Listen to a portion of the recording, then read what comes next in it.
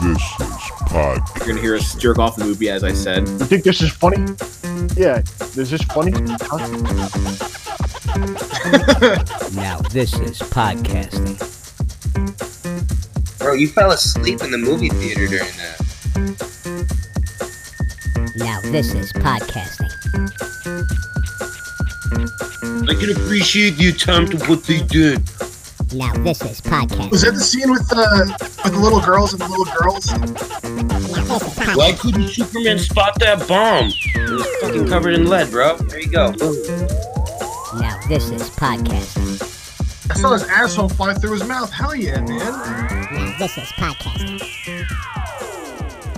Welcome back, everybody. This is it's getting pretty exciting here. This is the 6th episode of Now This Is Podcasting. So, What kind of guy you are? We're halfway to a baker's dozen. Give me a friggin' break. no, we're halfway through a dozen. Next episode will be halfway through a baker's dozen. I'm gonna come. Fuck you. Well, I'm Shem. We're joined by our lovely co-host, Michael. And of course, we got that fucking piece of shit acting as our producer. The one, the only, the insufferable Joe G. Acting as a producer. He's our producer for right now until we can replace him with a different friend. Yeah. One that's better looking. One that doesn't have glasses, maybe. Because there's already two guys with glasses. Mike's not wearing his right now, but Mine are broke. oh, just like me and Joe, we're both broke. So Oh shit, dude. Good one. brokenhearted. Because, you know, you weren't here the other day when we recorded an episode of a tangential podcast without you.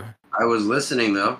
I gotta say, guys, like, you guys are onto something. Like, I didn't know you were friends with Khabib. Yeah. Yeah. Well, let me just do this real quick. So this week, Mike and I watched Reservoir Dogs. And This week? Joe... Yeah, this week, Mike and I watched Reservoir Dogs. And Joe was like... Wait, hold on. A couple hours ago. Yeah, but today is technically still part of this week, This so I'm not week. lying when I say... We put so much preparation into this fucking episode. We literally just finished it. The plan that we're on for preparation is Preparation H. I want that to be clear. But yes, we did just watch Reservoir Dogs a couple hours ago. This has been a whole day experiment, waiting for Joe to wake up, waiting for him to get car food, waiting for him to figure out how to turn on his Instant Pot. You know, it's just been... Hoping that he wouldn't wake up. Oh yeah. Joe, you're awfully quiet. I'm working. Someone's got to do the work here. None of you guys want to do the work. Shem barely does anything for the show. I'm the one who really gets out there. You know, I'm watching UFC fights. I'm busy. I'm doing things. I got the slow cooker going. We're making pork roast. Got UFC fights. I'm getting myself mentally prepared. We have a Game 7. Is there anything better than Game 7s? No. You know, between the Nets and the Bucks. I got a lot going on. So you think if I have time to talk about, I don't have Anything? time. Yeah. Exactly. Yeah. So this week, what we ended up doing, this has actually been a busy week for Now This Is Podcasting, because earlier in the week, I was talking to Joe. I was like, hey, we're going to do, Mike's off. So we're going to do like a normal episode with like movies. And Joe's like, but I don't watch movies. And I was like, I know, but you're going to watch this movie. And he's like, no, what we're going to do is record a whole separate episode of a podcast where we talk about nothing except for sports and not movies. And I was like, okay, deal. So I did it. I was thinking that the brand needs to expand. I think we're pigeonholing ourselves with just Motherfucker, movies. you were the one who wanted to do the podcast on the fucking movies. What? That was us. That was us. We wanted to do a podcast on movies. No.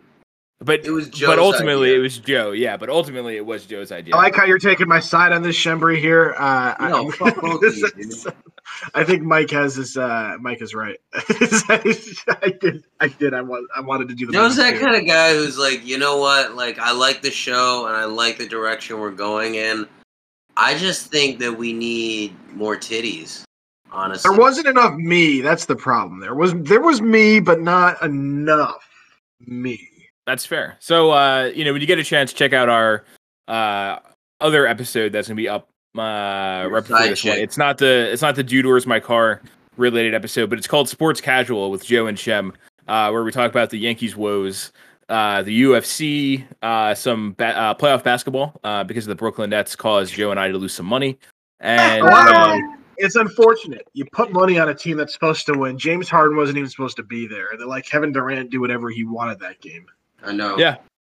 Didn't It was even crazy. try to change the defense. No, That's NBA defense now, though. yeah, it's non-existent. So anyway, as I said earlier today, Mike and I watched Reservoir Dogs. We haven't really talked about it. We've been on Discord for the last 7 hours, and we haven't actually talked about the movie that we watched. We've been holding on to this conversation for all three of you that are going to listen to this podcast. Most of that 7 hours has been us waiting for Joe. But here we are. Hello, Joe. I gotta get my things in order. I gotta get my things in order. His things. I'm doing air quotes around the word things. Joe, have you've seen Reservoir Dogs? Yeah. Okay. I haven't seen it in years all the way through. If I've said I've seen it recently, that's me lying once again for acceptance. So And the thing is, though, we still don't accept you. peer pressure. What are you gonna do? He's a peer pressure, you know. That makes sense. So Reservoir Dogs, Quentin Tarantino's first movie, at least the one that put him on the map. He might have done a couple of small kind of indie things, prior to that, but Reservoir Dogs was the first. He did a Campbell's chicken soup commercial before. How much gore was in that? I don't remember that one. Dude, the chicken gets addicted to meth and then sells its baby. But yeah, Reservoir Dogs came out in 1992. If you wanna watch it, Google it. You'll figure it out. Mike and I both own it on DVD, so we kicked it old school and watched it on physical copies because we're fucking losers and still own DVDs. I watched it on Betamax. Nice. Yeah. So, Mike, I guess I'll kick it over to you. What were your thoughts watching it today? Is there anything that stood out rewatching the movie for the first time in a while? Hit me with it. I'm gonna come. Yeah, that was on my mind the whole time. But it's a Tarantino movie, so that's obvious. This one was just like I had talked about earlier. It felt more like a play than any of his other movies. It kind of felt obviously it's his first movie, so it's not gonna be as finely tuned as his other stuff. But the story was there, and the build up and the intensity in the scenes was really good. Like I said, it just really felt like a play more than it did a movie. Some of the scenes were just kind of like you had said, it was they didn't really transition into a lot of scenes in that. There wasn't a lot of that's why I asked how much the budget was on it, because it didn't seem like it was a high budget movie, but it was. No, and that actually lends as to why the movie is so limited with scenes. Just they can't create sound. He didn't have the money for sound stages. Didn't have the money for these great sets. But what he did have, the lighting in that movie is incredible. Yes, actually, I don't know if you're being serious or not, but yeah, you're right. No, I'm serious. When Tarantino was able to take lemons and make lemonade out of it, just because the use of lighting in that movie is fantastic. Oh, dude. To create shadows on faces and show depth, it's just that's the highlight of this, because it is a very low budget movie. Yeah, specifically that scene with Marvin, his face and the sweat and the gas and his ear and shit. That was just it was so detailed. Yeah, no, it really was. Yeah, the only little bit that Mike and I talked during the movie was him in the beginning saying, "This is a low budget movie. How much was it made for?" And I have it open right over here. $1.2 million is what. That's incredible. Yeah. Yeah. So just a little bit more than $1 million to make this movie.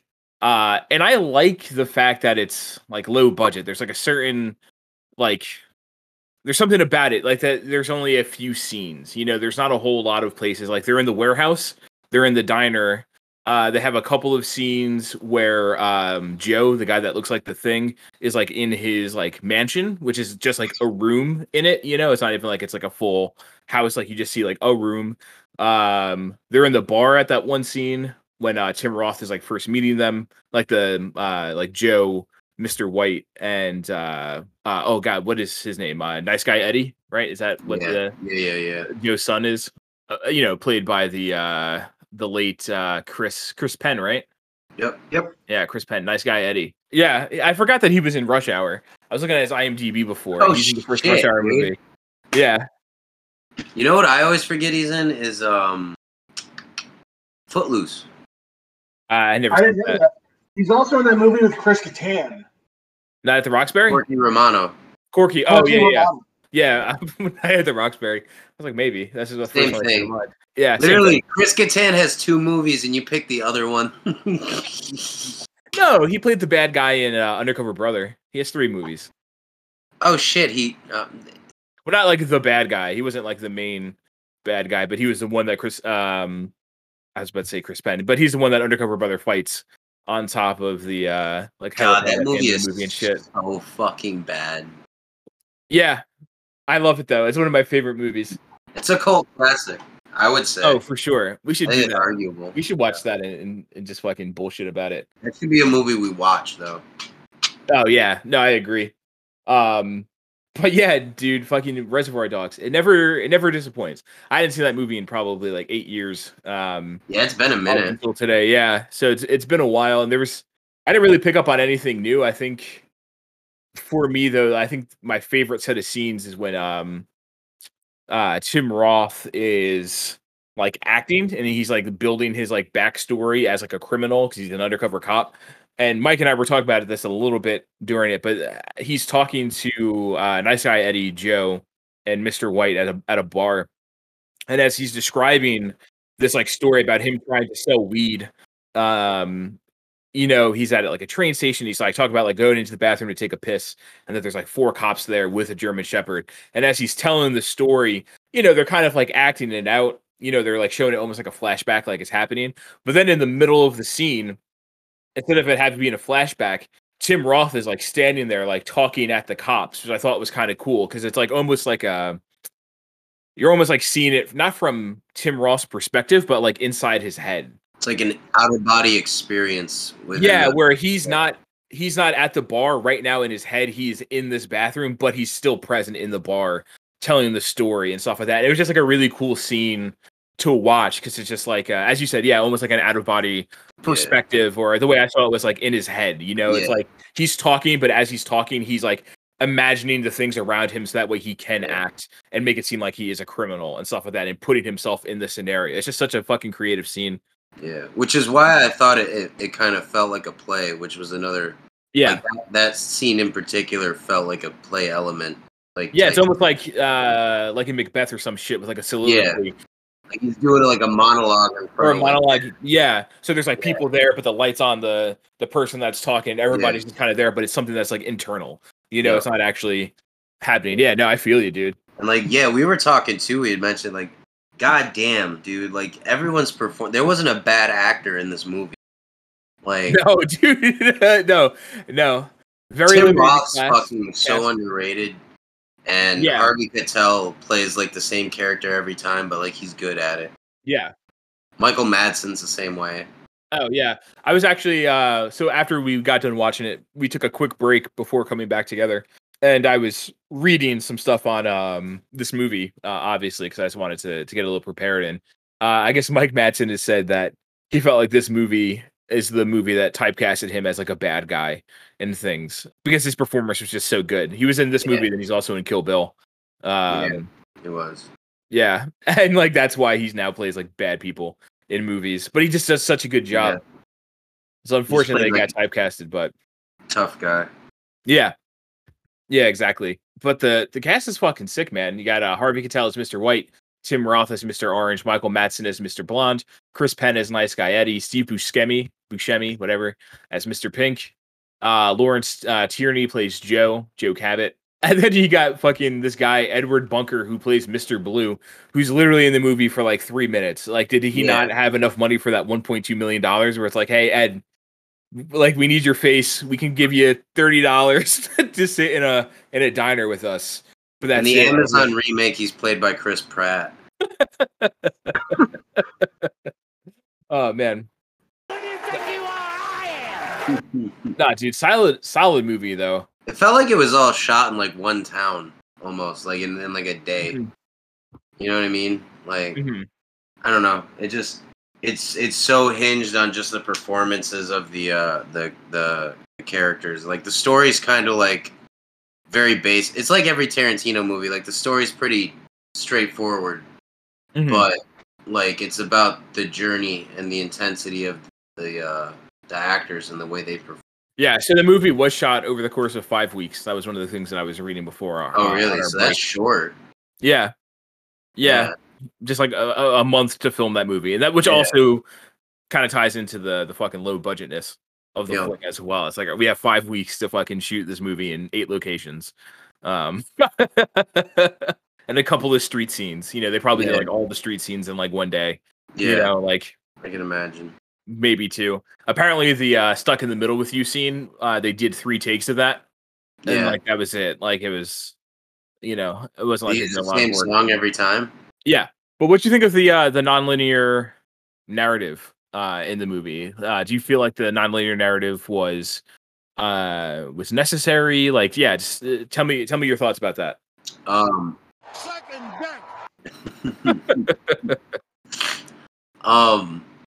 I liked. I mean, you could see that Tarantino, like, you could see like he takes elements of this and really kind of plays with it a lot more in fiction when he makes that. Jackie Brown, I think it is. I haven't seen that in a long time, so I don't really remember it all the way through. If he plays with the timeline in that, but in this one, I really liked it. I thought it worked. Because essentially what the story is he just takes like everyone's story and cuts it up, and then like you just get to the end. So it's like you get a little bit of backstory on each character, and then like through that he builds the story along with telling you about the characters. So that's why essentially it's a character-driven movie, because the story itself takes like fucking, you know, you could have that done in like, that whole warehouse scene takes place like in like what? Probably half hour tops, right, in the whole movie. But they just split it up with, you know, backgrounds. Like flashbacks. Yeah.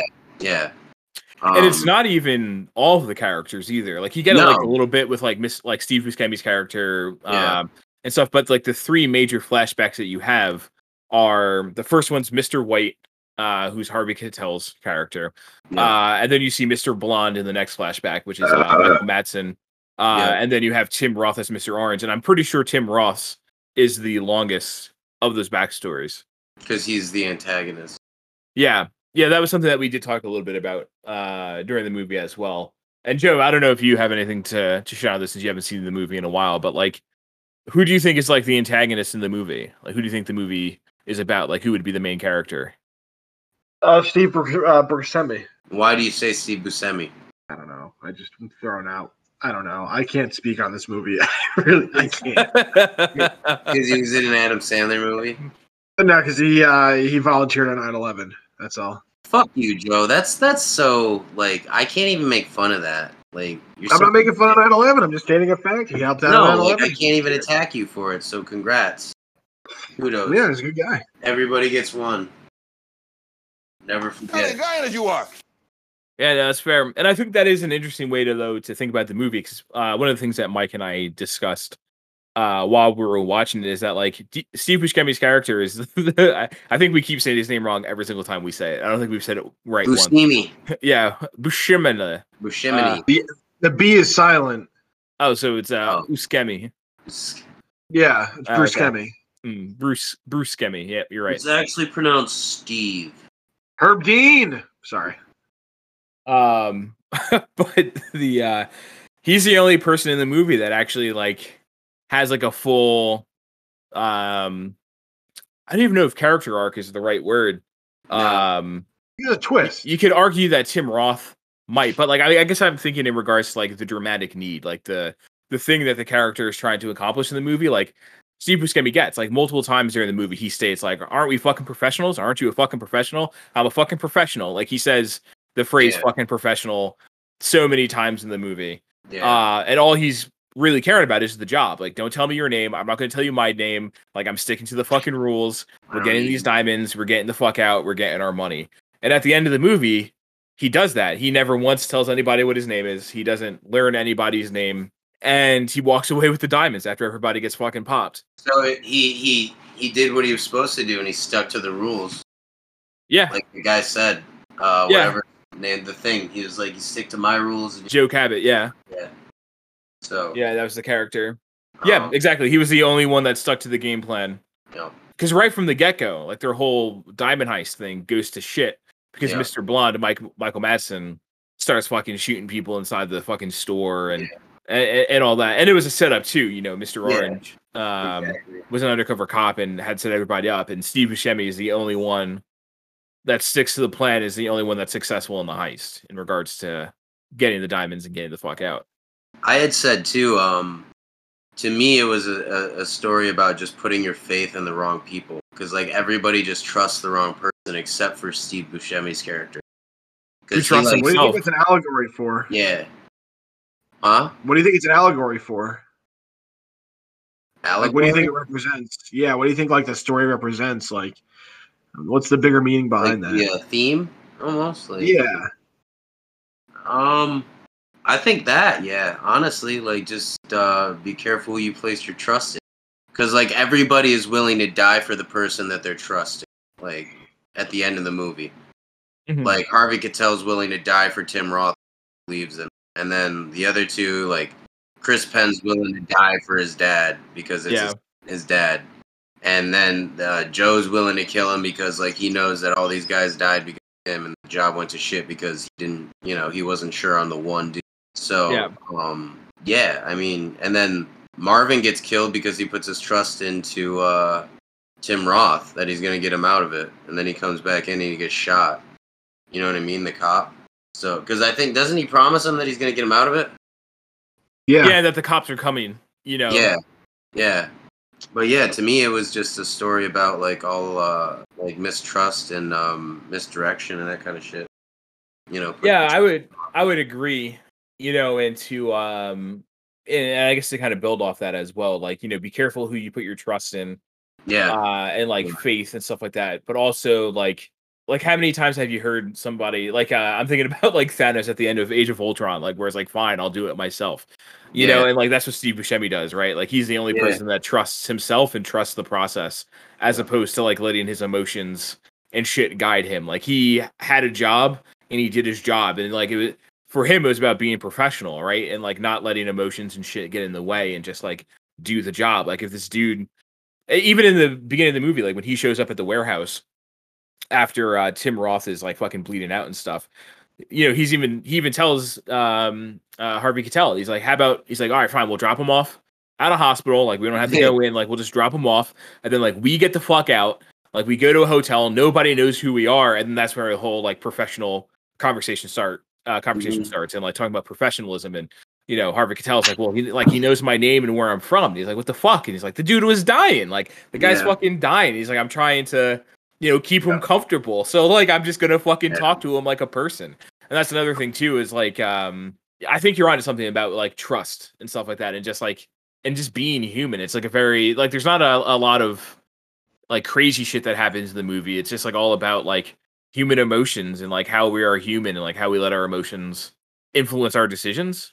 Maybe, you know, be careful of the decisions that you make. But like, yeah, I mean, Harvey Keitel is like he really likes Tim Roth's character. Like he trusts him. Yeah, Like, he's like his mentor. Yeah, essentially throughout the movie. So like, yeah, I mean, like he gets really hurt there at the end when he tells him that he's a cop. Like he's like, shit, dude. Like I literally just fucked everything up because I thought you weren't what they said you were. And he's like, yeah, it's very Point Breakish.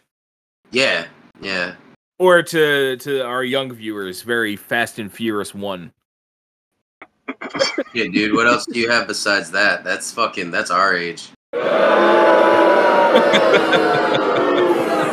was that? That's a boo. I'm gonna come.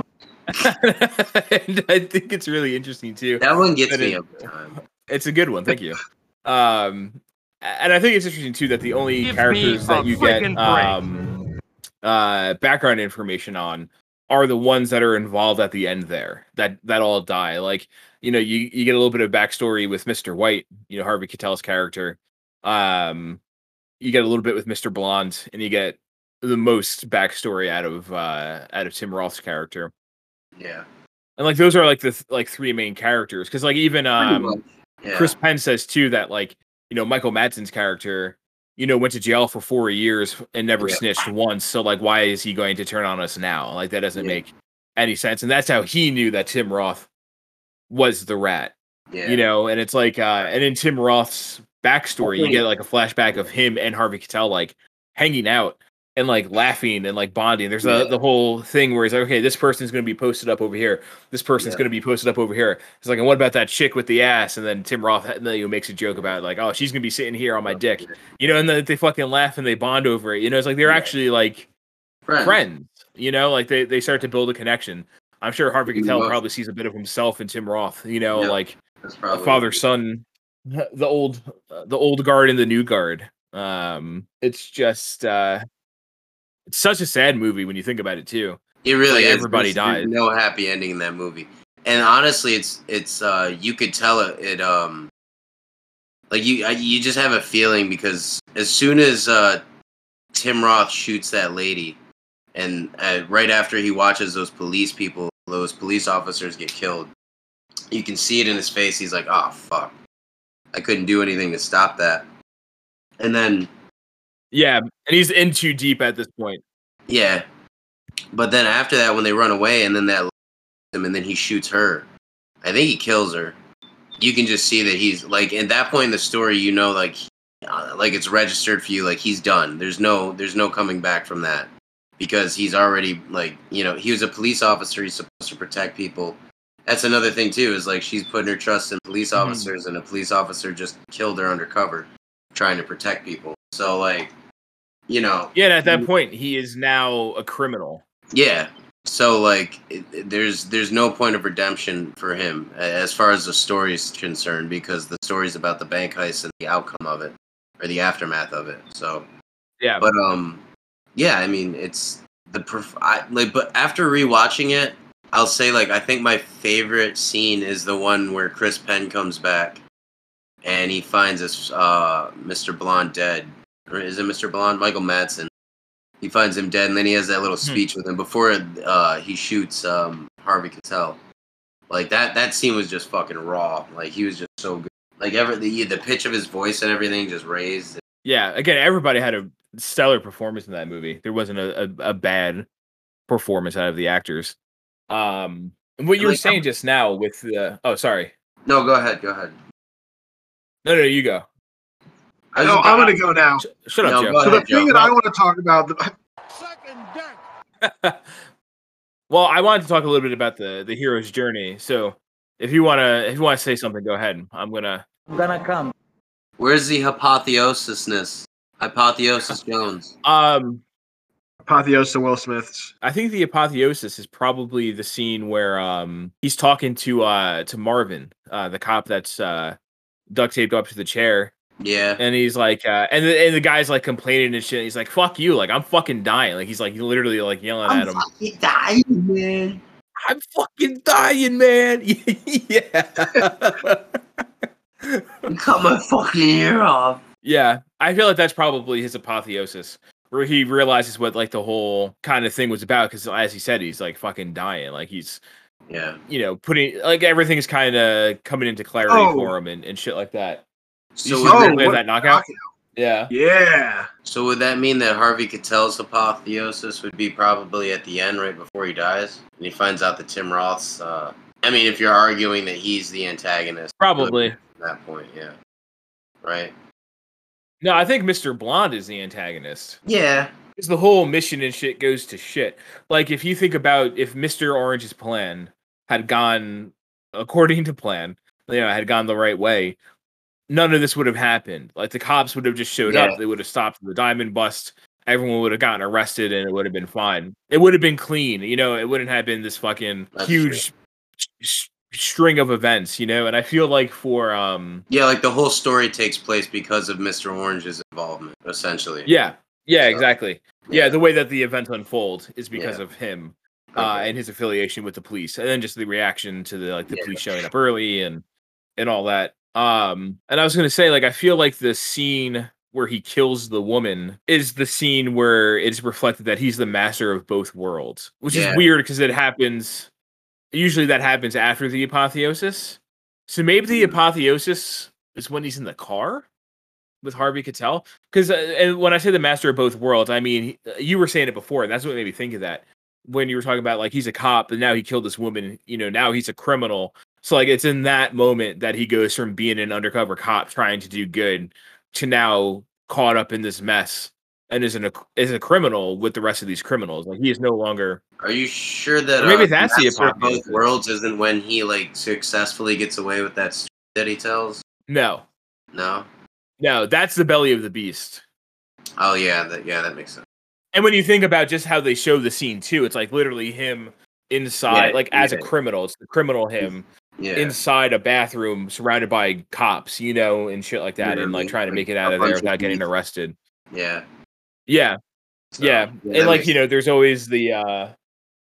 I think that would be the belly of the beast, because you have to think about Mr. Orange and like two different things. There's like.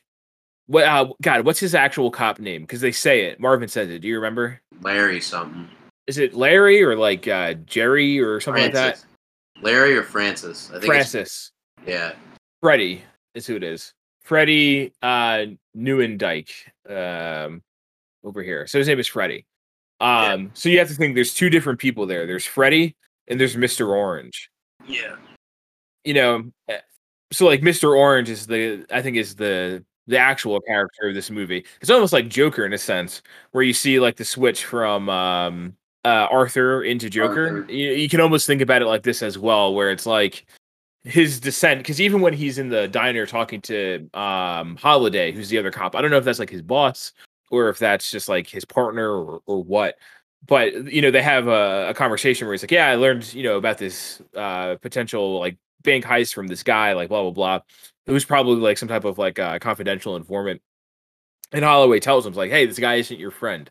Remember that." He even tells him then, like, "This guy isn't your friend. He's a guy that like double crosses people and shit. So like, don't put your faith in him." Which is funny because like that's kind of why he dies and shit, is because he ends up becoming friends with Harvey Keitel. Mm-hmm. Like the thing that his coworker tells him not to do is like, don't get caught up in the shit, stick to the plan.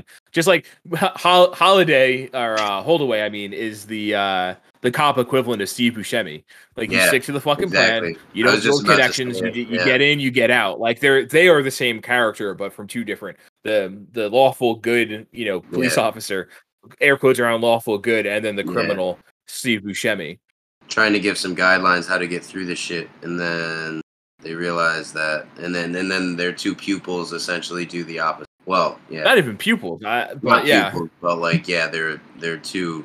I think they're the same. I think they're the same character, but to the two different halves of Tim Roth as Freddie and Mr. Orange. Like they're the same.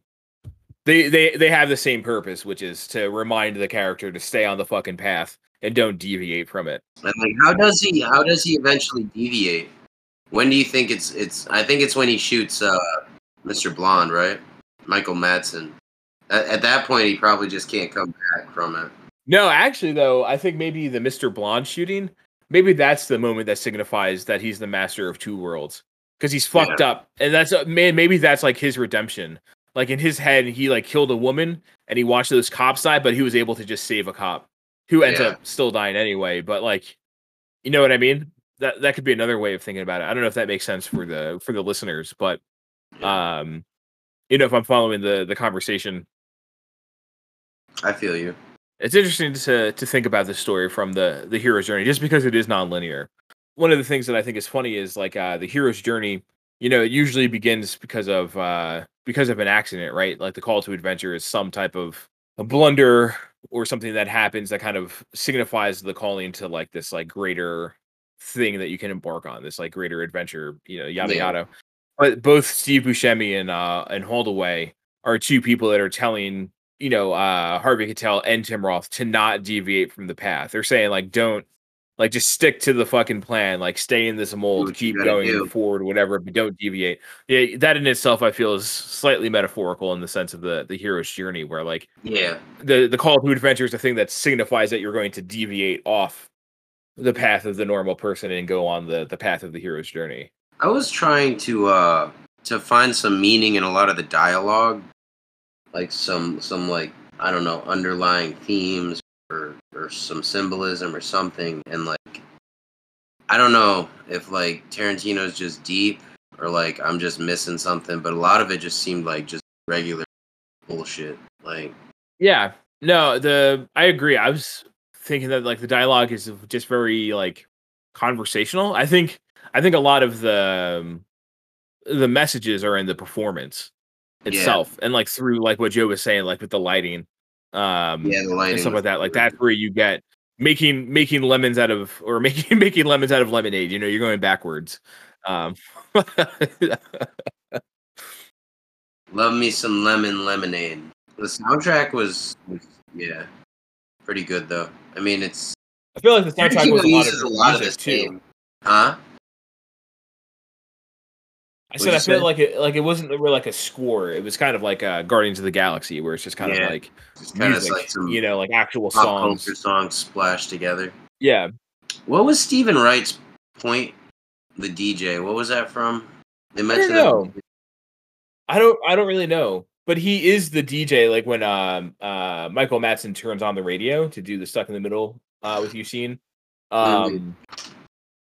That's the radio station that he's listening to. I think that the Stephen Wright's character, the radio host, I think is just kind of like a narrator or whatever. You know, a narration it's not really. tool. Yeah, exactly. But I'm thinking of it like the character itself is like think about like old like Spider-Man comics and shit, or like old Marvel comics where you would have like by day Peter Parker is whatever. Like there would be like some type of like narrator voiceover thing written in the comics, like, you know what I'm talking about? And then there would be like dialogue. I feel like that the radio host Stephen Wright was similar to that. It's just kind of like a narrator, just like a third, like an omnipotent, just kind of continuously going throughout the story to. Yeah, I get you. I feel you. What do you think is the best Quentin Tarantino movie? Ooh, me? Yeah. No, the other Mike, the one with the big nose and the glasses. Me. Probably Django. Fucking No. You're such a piece of shit, Joe. Why would you? The fucking one time you want to answer a question is when you have the same goddamn answer I had. It sounded better coming from me though. I hate you. Now I'm gonna say Kill Bill just to be a juxtaposition. I forgot about Kill Bill. That is a good movie. Right? My personal favorite's Django. I think it's his best movie. I just feel like the story is probably the best one he's ever compared to any of the other ones. But that's just like a straight up story of redemption. Yeah, Kill Bill is fucking phenomenal. Like it's like both those movies are so good, and they bring it back to that old school like kung fu kind of like cheesy but not too cheesy kind of shit that went down. Oh my god! Just knocked this motherfucker out. Sorry. Who got knocked out? I don't know who was who in this fight. There goes Mitch McConnell walking into the ring. Oh no, it's not Mitch McConnell. Shit. Pelosi. That's Nancy Pelosi. But yeah, I like how he always has a nod to like old films in his movies, like whether it's like little things like that or it's like big things like Once Upon a Time in Hollywood. He really has a DiCaprio where he recreates a scene with Steve McQueen from an exact movie, just uses DiCaprio instead. But you can tell he's just a fan of cinema, so that really comes through. But Kill Bill, I would say. So you think the best movie? Oh, sorry. No, go ahead. No, you go. Sorry. No, I was trying to. No, I was just gonna say Kill Bill is probably his best movie. If Joe's saying Django. But then your favorite is Django. Yeah, Joe. Why is Django his best movie? Go. Any movie that kills slave owners over 2.5 hours is A-okay in my book. That's another reason I love that movie. Yeah, it's, like it already has it's already a 90, a Rotten Tomatoes 90% just for the fact that it kills slave owners over 2.5 hours, multiple slave owners. No, that's why it's not 100% because White Hollywood's like, this is fucked up. Well, no, the other 10% because it's a great. It's a first off the. There's like a couple shots in that movie that like make it for me. The zoom in shots they're all hysterical. Every single one of them. Yeah. The Leo where like they rip the guy. You know, he's like well, hello. One of them tries to run away. Yeah, that one when they first meet him, they zoom in on his face when the guys are fighting. The next, like when he's the guy's running away and he's about to have the dogs attack him, and then oh, you will? Dr. Schultz. Yeah, you will?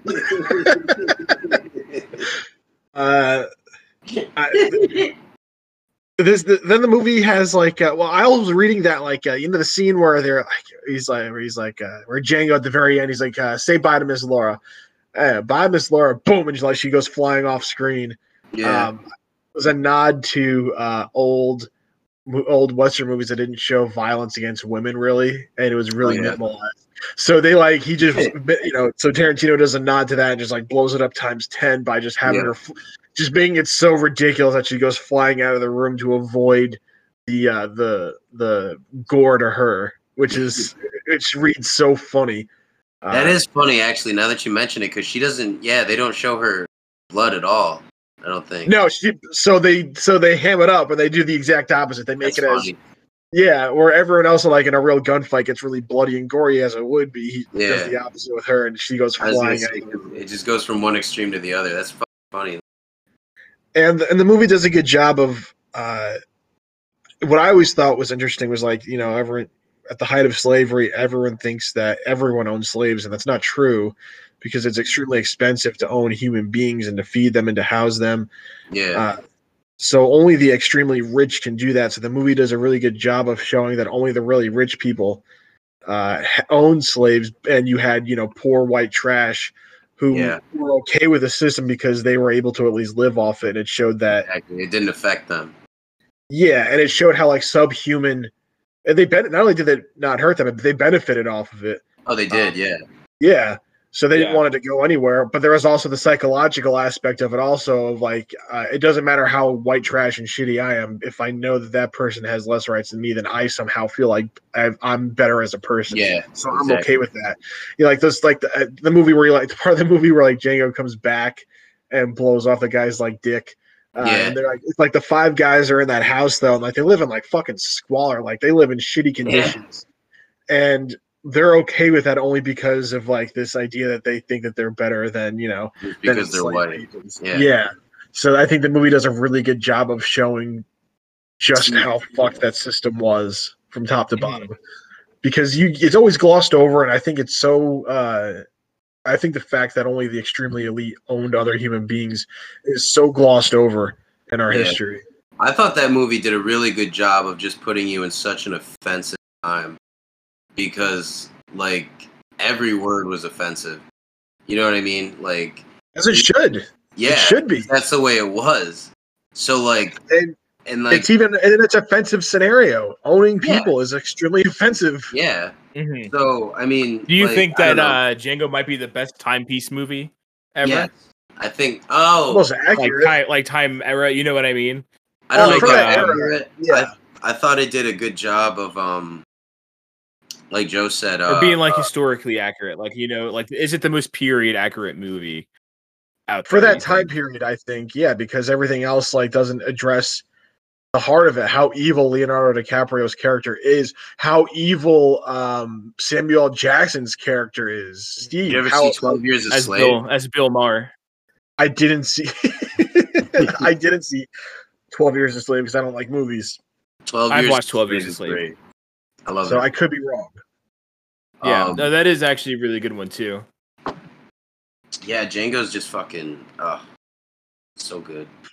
Yeah, I haven't watched Django. It came out in 2012, right? I think 2012, 2013. Yeah, I honestly, I've only ever seen Django once, maybe twice, and it was while we were still in college. So it was sometime between when it came out in 2012 and us graduated in 2014. Like that was the only time I've seen it. It's been like 6-7 years. And the humor is great. The humor is fantastic in that movie, though.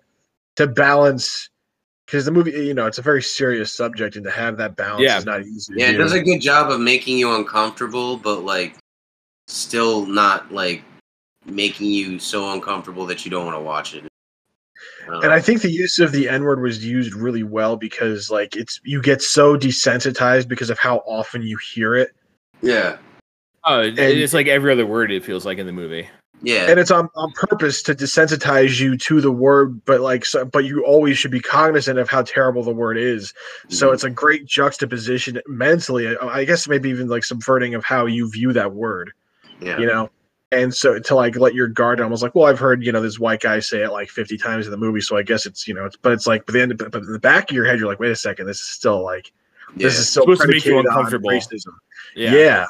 And if you weren't uncomfortable watching those scenes, something's wrong. I don't know. Like, well, even hearing him everyone use that word so liberally and so matter of factly, like, yeah, this is just a word we use to describe certain people. Over and over again. And I think Django does like the scene when they meet the lawyer and they're going up to first meet Leo's character, and he's like, in fact, I was raised, I was born into this family and I was raised to be Mr. Candy's lawyer. And then Sam Jackson's like, sounds you were raised to be and I think that that juxtaposes how often that word is used. And now that he's, it's just so, everything in that, the dialogue in that movie is just fantastic. Oh, it's so good.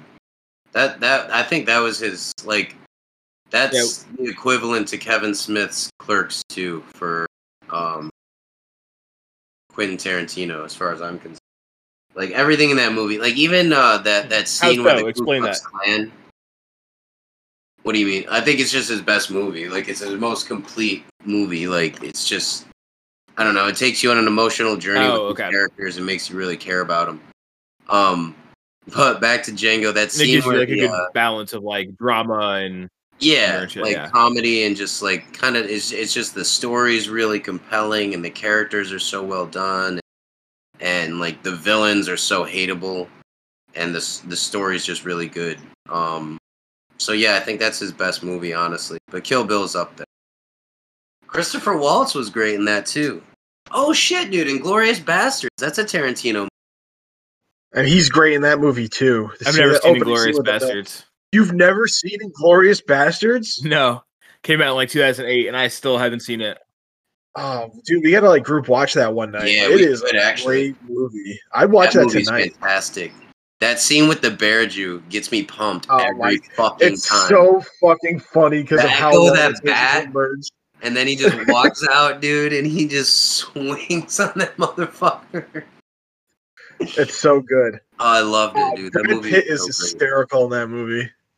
That's non-linear.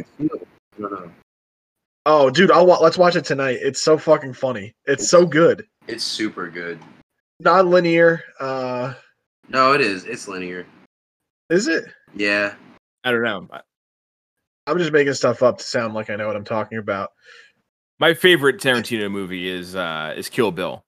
I'm not going to give you any spoilers, but once again, I will say Hitler is in that movie, and it is hysterical. All right, deal. Well, we can watch it tonight.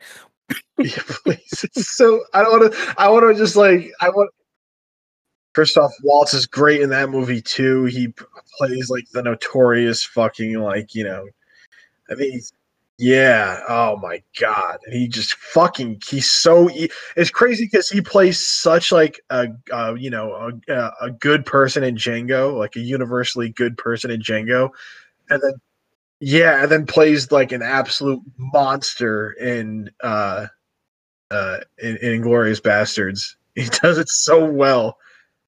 Yeah, for me, I think my favorite movie is definitely Kill Bill.